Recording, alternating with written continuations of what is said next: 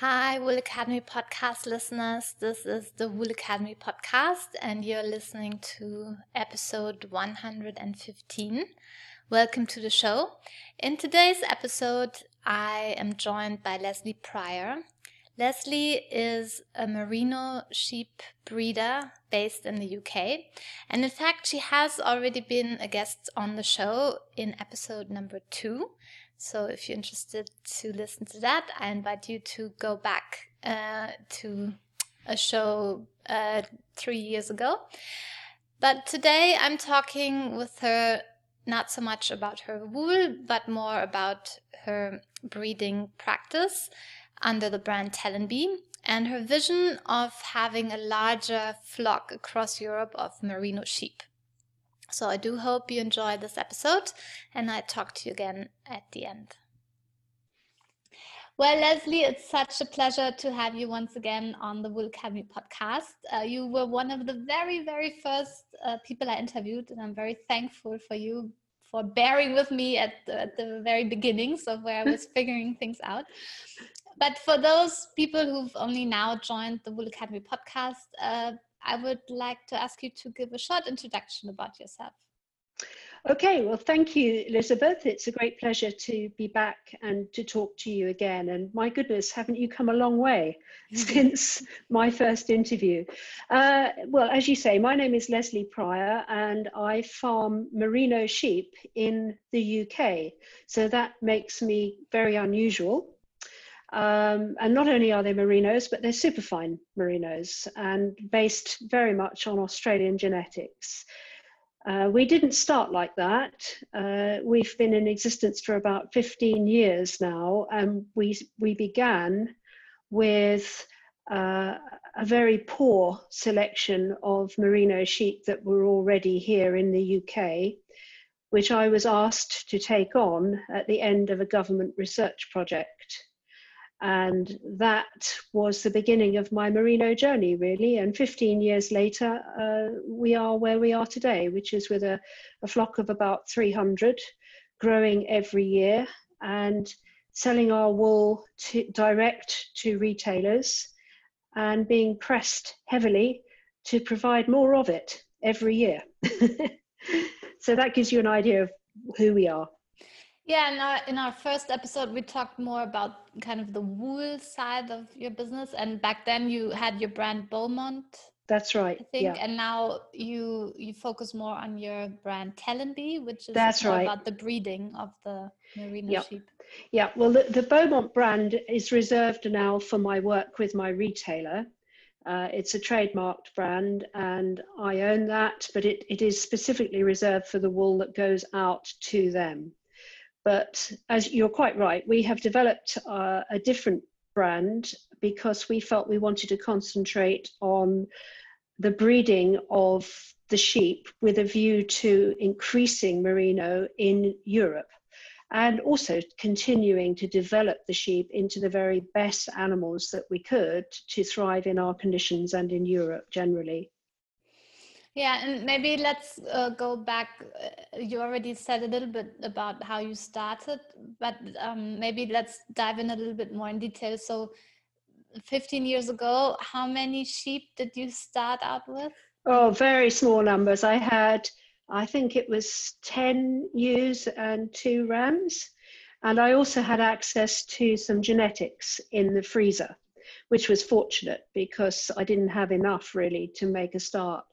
The animals I had came from a research project that the Scottish government had been working on for a long time.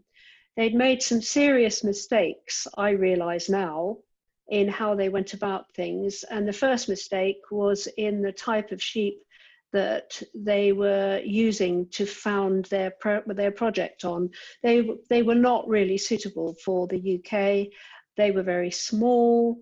They were very unproductive. The wool was very, very fine. It was beautiful, but it was highly coloured. It was very yellowy. It wasn't bright white. And the fleeces were very open. So they parted.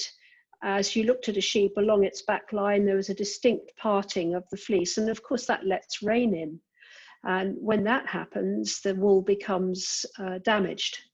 So we had a very unpromising start, but I didn't realize that at the time because I knew nothing about sheep. I had a cashmere goat flock, and I was asked to take on the sheep because the project was closing, and I didn't really want to do it. So I took them on really as an act of mercy, because otherwise 20 years of work would have disappeared. So it was really a steep learning curve for me. And more by luck than judgment, I began to select within that group, and very quickly realized that I had a long way to go and I needed to look for some outside help. And with some help from IWTO and AWI, I was introduced to people in Australia, and the rest is history, really. They were so helpful and so kind. And we made our first import of genetics from Australia in 2012, and we've carried on importing ever since. So we now have an Australian merino flock rather than the sheep that I started with. And the difference is phenomenal. Everything about the sheep is so much better. And they do very well here. They're remarkably good in our conditions. Have you ever done like your original sheep and your sheep now next to each other? Yeah. I mean, you can see it very clearly. I have one old ewe left who is still actually in the breeding flock, because she is a very good type of sheep. She's a very pure looking Saxon merino, very small, not very productive, but she's beautiful of her type. So she sits in the flock alongside the modern Australian merinos. And really, when you look at them, there's a vast difference in size. She's got little bald legs, very tiny. She looks just like a little rare breed native sheep from somewhere. And compare that with the other ewes I have now, and it's incredible. The difference is amazing in just 15 years. Well, and you just said that you started Talon Bee kind of with that vision of creating, or having more merino sheep in Europe. Give us a little bit of an overview of what is the situation actually of merino sheep in Europe, because originally they come from Europe. Yes, absolutely. They come from the Iberian Peninsula, from Spain, and before that from North Africa. There are still large numbers of merinos in Spain, and there are in fact merino in nearly every other European country except the UK. There are no long-standing flocks of merino in the UK, but the history of merino in the rest of Europe is continuous from a very long time ago. So it's very difficult to know how many there are. All I can tell you is that from my recent researches, there are at least 16 types of merino sheep in Europe. They are not uniform, they're not homogeneous. There are many different types of sheep that bear the name merino. Not all of them are producing particularly fine wool. Many of them, in fact, are producing quite coarse wool. Many of them have been pushed in the meat direction. There are a few where they are concentrating on wool. So it's not a homogeneous group. It's difficult to say that there is one European merino. That certainly is not the case. There are many different strains in different countries. Yes, there are many different types, many different strains of merino based on the geography of where they are in Europe, and also the selection pressures within each country. Spain has probably the most authentic, original type of merino. The other place I would like to explore in more detail is in fact Germany, because of course Saxon merino was developed in Saxony and Brandenburg in Germany, and then went across to Australia and Tasmania and ultimately to New Zealand, and formed the basis of our really superfine wool flocks. And those sheep, I think, no longer exist in Germany, but I would like to be proved wrong. I would like to think there are a few, but who knows?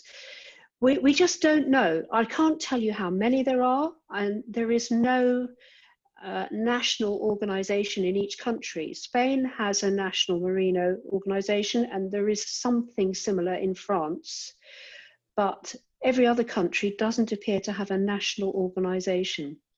So we don't really know, is the simple answer. And what exactly defines a merino sheep? Well, you tell me. That's the problem. I define merino in the same way as an Australian does, and that is a characteristic look, but the animal is chiefly defined by its wool. It's the wool that defines the sheep. Yes, it has to be from a known merino provenance, but it's not defined in a way by its looks. It's defined by the wool on its back.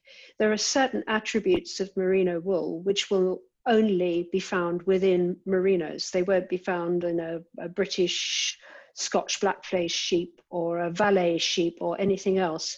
So it's the wool that defines the animal, and also some sort of provenance of belonging to merino. So is that, for example, the crimp of the wool? It's the crimp, it's the look, it's the style, it's the color, and just the overall quality and the handle of the wool, and of course the fineness, the micron. Mm-hmm. It has to be really below about 24 micron to be classed as merino. Okay. And you said that there are some breeding pressures. What would that be in some countries? It's largely the pressure has, say, for in Germany, is for meat production. So the merino in Germany is now a meat producing animal, and wool is now the byproduct. And that wool is very variable in quality. I remember being shown some German merino, which was sold to one of our well-known European processing firms. And the processor brought it to me when he visited here to show me the merino.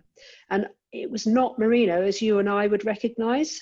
It was really poor, very poor quality, very colored, no crimp at all in the wool, but it was still fine. It was about 23 microns. So it just about qualified as merino on fineness, but much of the other characteristics of merino were not there. Mm-hmm. So the pressure in Germany, for example, is to make a meat sheep. In other places, the pressures have been to make a sheep that is a dual purpose animal that will produce meat and wool. And in a few places, as in Spain and Portugal, there is pressure to produce milk, because merino cheese, making merino milk into cheese, is a big source of income. So they are very keen to produce more sheep that produce more milk. And again, the wool quality is at risk of suffering. But what I understand is, like, from your standpoint of view, merino sheep are very well suited also to live in Europe. While like there's a general understanding, no, merino sheep are more suited for Southern Hemisphere, where it's very hot, where it doesn't rain much. And like in general, we would have in Europe more very coarse wool. So maybe explain a little bit, like, what is the misunderstanding here, or Yeah, I really don't understand this, because you're quite right. This is what you get told. Whenever I talk to somebody in the UK who produces sheep, or perhaps in Northern Europe, and I say I produce merino, they say, oh, you can't grow merino in the UK. It's impossible. They will never cope with the weather. Their feet will be bad. The wool will go bad. You can't do it. It's not true, because I say again about the Saxon merinos in Germany, they produced the most wonderful wool. We had flocks of Saxon merinos in the UK right up until the beginning of the 20th century. We were exporting rams from the UK to Australia and to Tasmania as late as 1890. We had buyers coming over specifically to buy rams from flocks in the UK. They were that good. So there is absolutely no reason. We have a history of top quality merino production in Europe. It has to be the right type. There is no good, for example, using the modern South Australian type merino and producing a flock of pure South Australian sheep to live in my part of England, That won't work because the wool quality is different. It's beautiful, but it's not really suitable for high rainfall. So you have to pick your strains of merino very carefully. If you do that, then they're fine.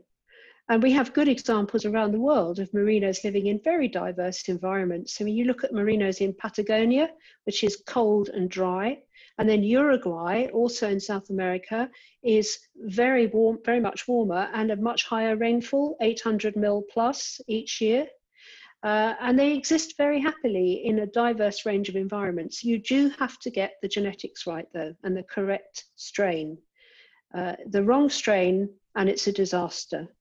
So, and what is wool for high rainfall? Like, how do I need to imagine that it's different to wool that doesn't do well with rain? it's to do with the structure of the fleece, really. You know, I said to you earlier about the original sheep that I had. The wool was very open. The fleece parted easily, so the wool could penetrate, water could penetrate and damage the wool. It would cause fleece rot and cause the wool to become discolored and alter the value of the wool. So what you do is you breed for density so that the wool is very, very resistant to rain. And you also have a waxy tip on the wool.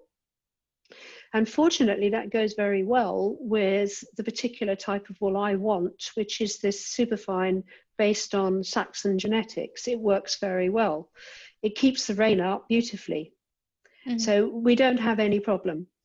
Okay, that sounds, yeah, those details are interesting. I don't know, I didn't know about that. Yeah. And I mentioned to you that I'm now involved in Albania, and we're trying to yes, you know, give the growers there an additional source of income for their wool. And of course, we encountered their very, very coarse wool, like above 40 micron. And then when we talk to growers, you know, oh, could we do something to make the wool finer? Because of course there's a little bit more demand for fine wool. Then, you know, they were a little bit resistant, like, no, like, you know, our sheep are herdy and they need to go up the mountain and so on. So are those arguments that, you know, merino sheep can't go up the mountain and they need too much food? Or no, merino sheep would go very happily up mountains. They still practice transhumance in Spain, for example. It's less than it used to be, but the sheep still move from the lowland areas up to the mountains in the summer to graze on the pastures. So that system still exists in Europe. Mm-hmm. So the merino is perfectly well adapted to that kind of life.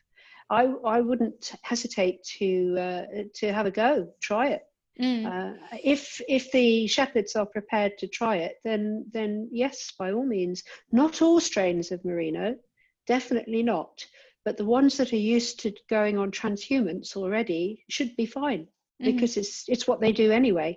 Okay, so you, in a sense, you're saying there's like merino sheep that can adapt, like, or that are suitable for all different kinds. Yes. You just need to make sure you get the right one. Right one. Yes, I like to say a merino for all reasons and all seasons.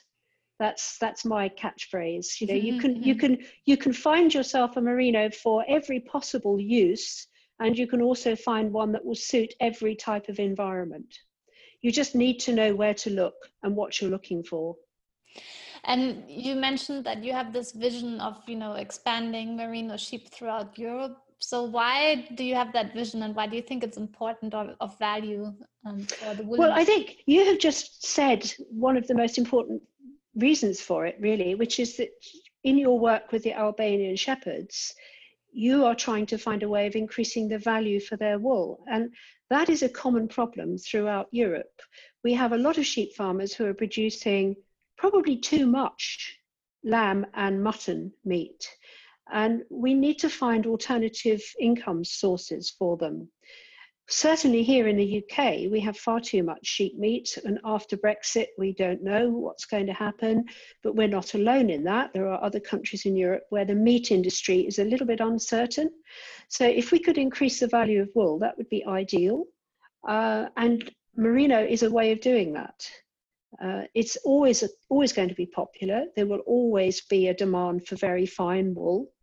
where there isn't always a demand for very coarse wool. There's a much more limited application for the coarsest wools. So there is some logic to trying to fine up the flock of Europe, I think. Mm. And you mentioned you started with around 10 ewes and now your Yes. flock is around 300, but Yeah. over 15 years you did produce more than up to 300, and that's because Yeah. you also, of course, sold some of your sheep. Yeah. Where did your sheep go? They've gone to Romania, to Switzerland, to Austria. Where else have they gone? And the Netherlands. So we have 4 countries at the moment, and more people are interested. So there is a great interest in it. And what have you heard back so far? They're very, very happy with them. I get regular updates from everybody, and so far it all seems to be working very well. The reason they like to buy from me is because if they buy direct from Australia, it's a little more difficult. You can only buy genetics. You can't import live animals from Australia. And the problem is you don't know what you're going to get until it arrives on the ground as a lamb. And then you have to grow it. And it may well not, in fact, be what you want. If you bypass that stage and buy direct from me, you're buying Australian genetics, but you're buying animals that have already been trialed in the UK. So if they do okay for me, then they're going to be all right in other areas of Europe with similar conditions. So that's why it seems to be working well. We don't sell many because I need my sheep. I turn down more people than I actually agree to work with simply because I don't have enough. We obviously have natural wastage as well. You know, sheep die, they get old, whatever. So we never have too many. And I had an email from somebody a few days ago saying, can I buy 2 of your surplus sheep? And I emailed back and said, well, sorry, I don't have any surplus sheep. I need all of my sheep. I know what he meant. You know, he thought I would have had some that weren't quite good enough, but we have refined our breeding so well that virtually everything that's born is good and we're very happy with. So there's very little that isn't suitable for breeding. And you need your size of a flock because you do have contracts with retailers who every year want to buy your wool. Yes, that's right, and want to buy more.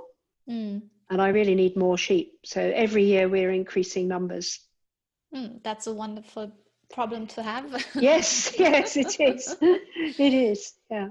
Yeah, and there's another topic I want to talk with you about, and we just kind of merged into the topic of retailers, and there's a very nice presentation that you gave as part of the Digital IWTO Congress, where you spoke also about your work with your European merino sheep. And you mentioned in that presentation that you've been, before Corona broke out, you've been at the end of January, beginning of February at the ISPO Fair, which is the International Sports and Outdoor Fair. And you were invited as a speaker, and you talked about your work. And afterwards, you had a lot of interest and discussions with different retailers and brands. Tell us a little bit about the type of conversations you had with these retailers. Right, yes. Well, I think the first thing was that they were very surprised that merino was being grown in Europe, and they were really pleased, absolutely delighted. And I had one big well-known name immediately say to me, can we buy your wool? And I had to say, no, I'm sorry, no. I not at the moment, maybe in another year or so when I'm a bit bigger. But there was this real enthusiasm for European grown, good quality, top quality, mind, merino, of a known quality. They were very interested in the genetics. They wanted to know the micron, they wanted to know the type of wool, the volume, and all sorts of questions, which obviously I could answer. But the reason was traceability. They loved the idea of being able to come and visit the farm regularly to be able to tell the story direct from sheep to garment, and to prove that proper connected chain every link of the way, because it's so much easier to do that in Europe, where, okay, we might be 1,000 miles apart, but it's still a lot closer than Australia or New Zealand or Uruguay. So that was the main thing. And then also there was a great deal of interest in animal welfare issues. One of the first questions they asked me was, do I mule my sheep?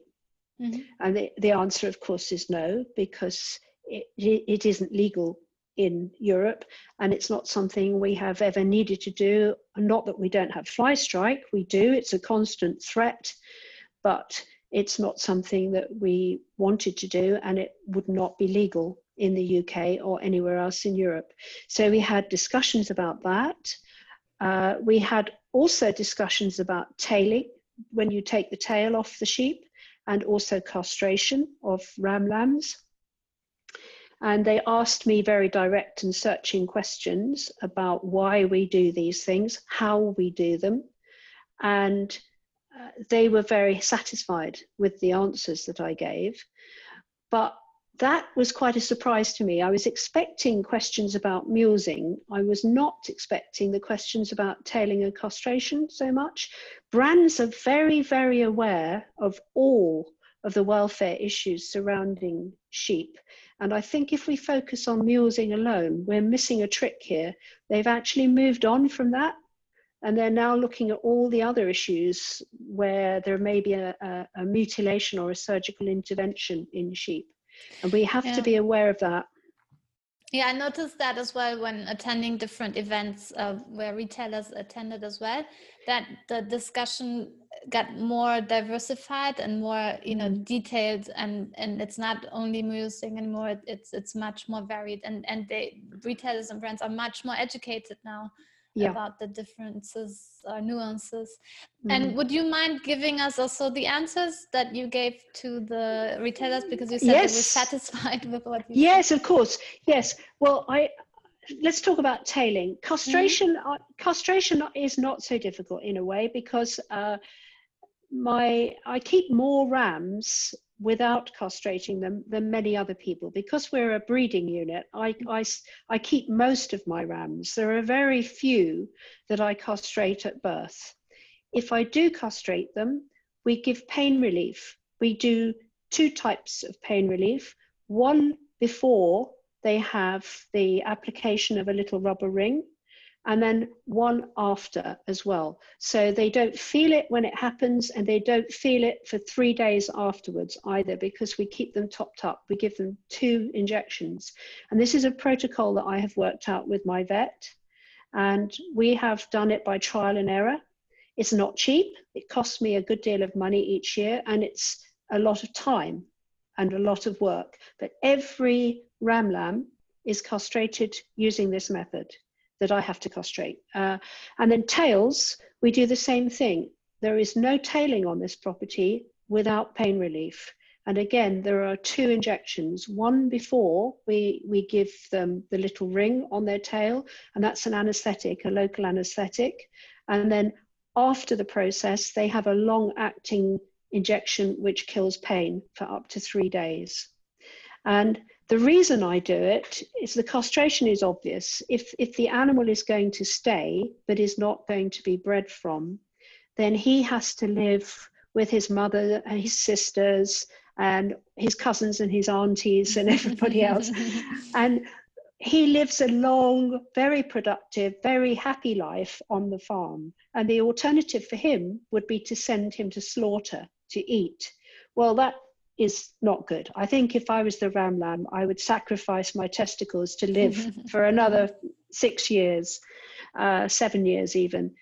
And the females, taking the tails off, we have actually tried this for 2 years. We have left tails. And this again was with my vet's help. We decided that for 2 years we would leave the tails and not take them off. And it was very much a disaster.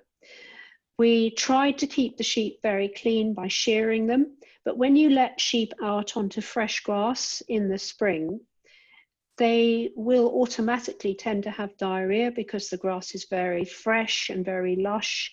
So they produce a lot of liquid feces, and that scatters all around the tail. Now, you can catch every sheep and wash it with a hose pipe, but that takes forever, and you will never catch every one. If you don't catch them straight away, then all of that sets around their tail and becomes really, really hard to remove. And then when your shearer comes to shear them, I have seen this happen. He shears, and however hard he tries, he takes skin off sometimes with the shear.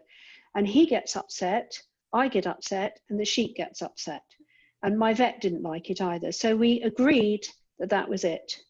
We would not do that anymore. It was kinder to the sheep to remove the tail. And we tried all sorts of things. We sheared the tails every 3 weeks. We did try really hard because we didn't want to have to tail them. But for the moment, I can't find a way around it. It may be that with more selective breeding, I might be able to reduce the soiling.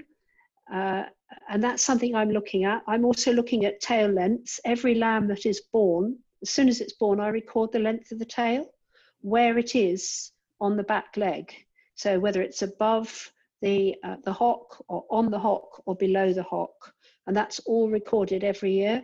So if it's possible at all, I will try to breed for animals that have a shorter tail. But at the moment, that doesn't look likely. Nobody is coming up with a short tail. Everybody has a long tail. Some of them have tails almost down to the ground. Okay. So that's a long explanation, Elizabeth. I'm sorry, but no, but it's interesting to understand those details, because otherwise you just generalize. Tail docking is bad, but if you don't understand, well, I think it shows that. I think it shows that I am aware of the issues, and I don't like it any more than you do or any of my retailers do. But until I can find a better way, and I am looking, I constantly look for my welfare, for my sheep's welfare. At the moment, I think it's better to remove the tail. The other issue, of course, is I look after my sheep very well. If I sell them, I hope that they go to somebody who will look after them very well. But what happens to them once they leave my farm is out of my hands. And I think if I send them out with a tail, that is adding an extra risk to the life of that sheep. And perhaps I shouldn't do that, because I don't know where that sheep will end up ultimately. And he or she may suffer because he has a tail or she has a tail. So for the moment, I think the responsible thing to do is to remove the tails. Yeah. And you mentioned also that you do have fly strike. So explain to me, like, in what circumstances do you get fly strike, and what do you do then when that happens? Right. Well, we are very lucky because we have it very well controlled. We very rarely actually have strike, but that's because we have, every season we have at least 25 fly traps around the sheep paddocks. We spend a lot of money every year buying fly traps, and that helps. It helps by warning us when the fly season is starting, when the weather becomes humid and thundery and hot. It's usually in the beginning of May for us here in the UK, and the season goes right on until October. So it's a long fly season here. And we are aware of these flies around from the traps. As soon as that happens, we will spray the sheep with a protective chemical. And as necessary, we will also crutch them. We'll clean up the back ends with shears, and we will reapply a short-acting chemical on the areas that we crutch. So we're very vigilant. We don't want them to get fly strike. And every sheep is checked at least twice a day. So we know. We walk around them, and we are very, very familiar with the early symptoms. So if anybody is showing signs of anxiety because of flies, we're aware of that. And we would act straight away to gather that sheep up and look at it and treat it if it was necessary. Okay. Good. And one other thing that I noticed in your presentation, you said, okay, these issues is one topic that retailers are interested in, but they're also interested in kind of the general good life of a sheep. And they're asking you, you know, how do you know if your sheep are happy and how do you know if your sheep are unhappy? So I would also like to know, what is the answer to that? Oh, well, that's a matter of being a good shepherd. Every good shepherd knows when his sheep or her sheep are happy, because you know your sheep very well. You observe them every day. You know what is normal for them. You know when they're content because they're quiet. That's the first thing. They're very quiet. They're grazing, they're eating, they're chewing the cud, they're lying down. They're talking to each other quietly in a group. You know very well when something is upsetting them or they're worried. It's always interesting to me, for example, when I have visitors. I mean, I can walk in among my sheep with little problem. They'll move aside, but they won't run away from me. But if I bring a visitor, I know how that visitor is around animals by the way that my sheep will respond.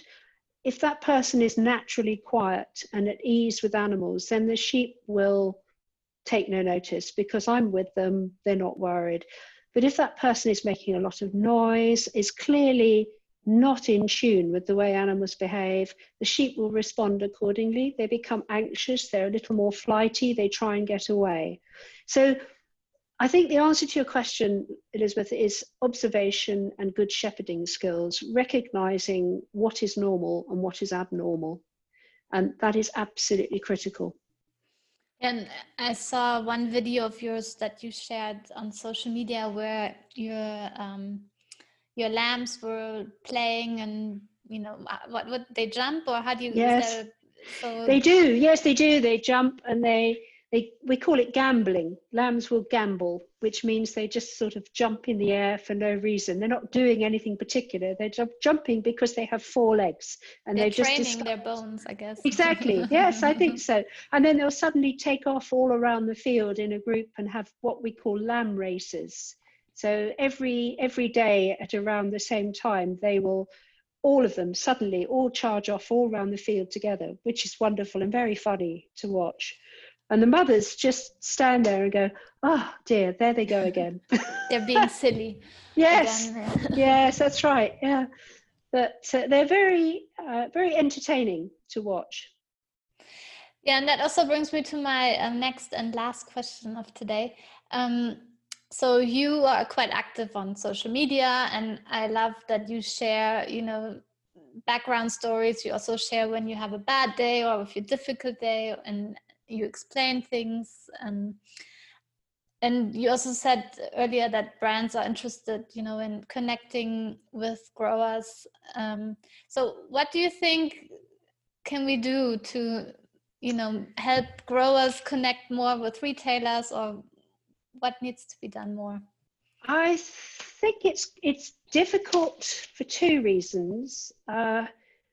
One is geography. If you're talking about connecting, say, flocks in Australia to brands in Europe, it can be done and it has been done, but it is much more challenging than connecting flocks in Europe to European growers because of the geography. We're much closer.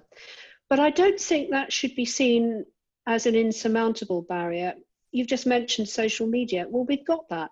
You can have lamb cams, you can have video diaries of everything that's going on the farm. You can really make that connection between what's going on the farm and the retail brand.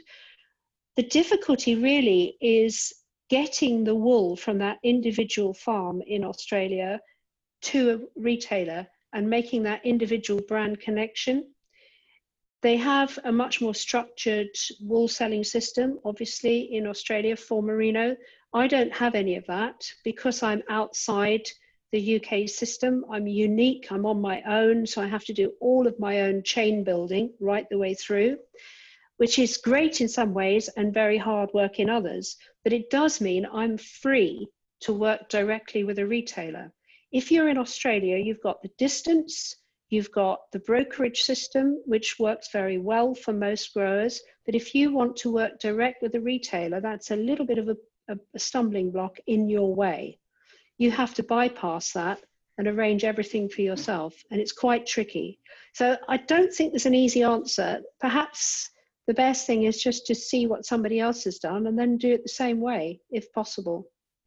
But that also adds an additional, time in your day. I mean, I'm sure taking care of 300 sheep, or in some growers have, much, much bigger flocks, is already consuming most of your day. Yeah. And then do you find time, or when do you do your communications?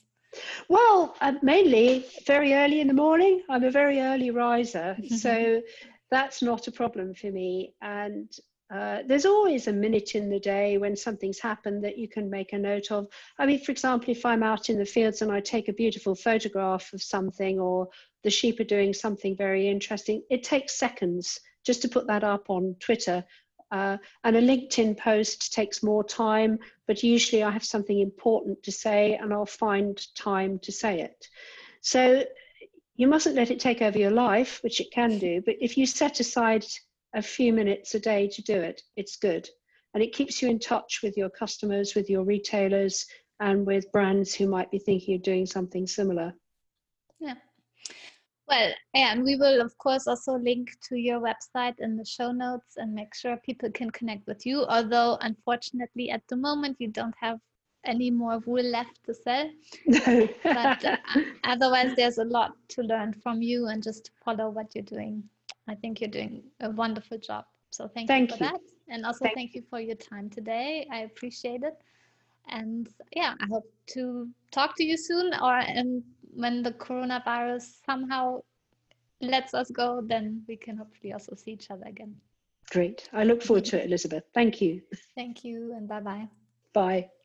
Hey, I do hope you enjoyed my little talk with Leslie. I thought she had a lot of interesting things to share, and I really appreciate that she allowed us to go in such depth in some of the topics, especially about animal welfare.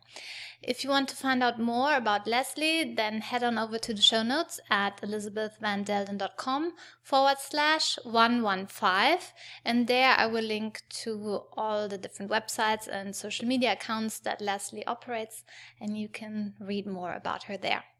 I do hope you enjoyed this episode and that you will join us again in around 2 weeks' time. Until then, thanks for listening, and bye for now. You are being recorded. I think I worked that out. Yes. No secrets now. No.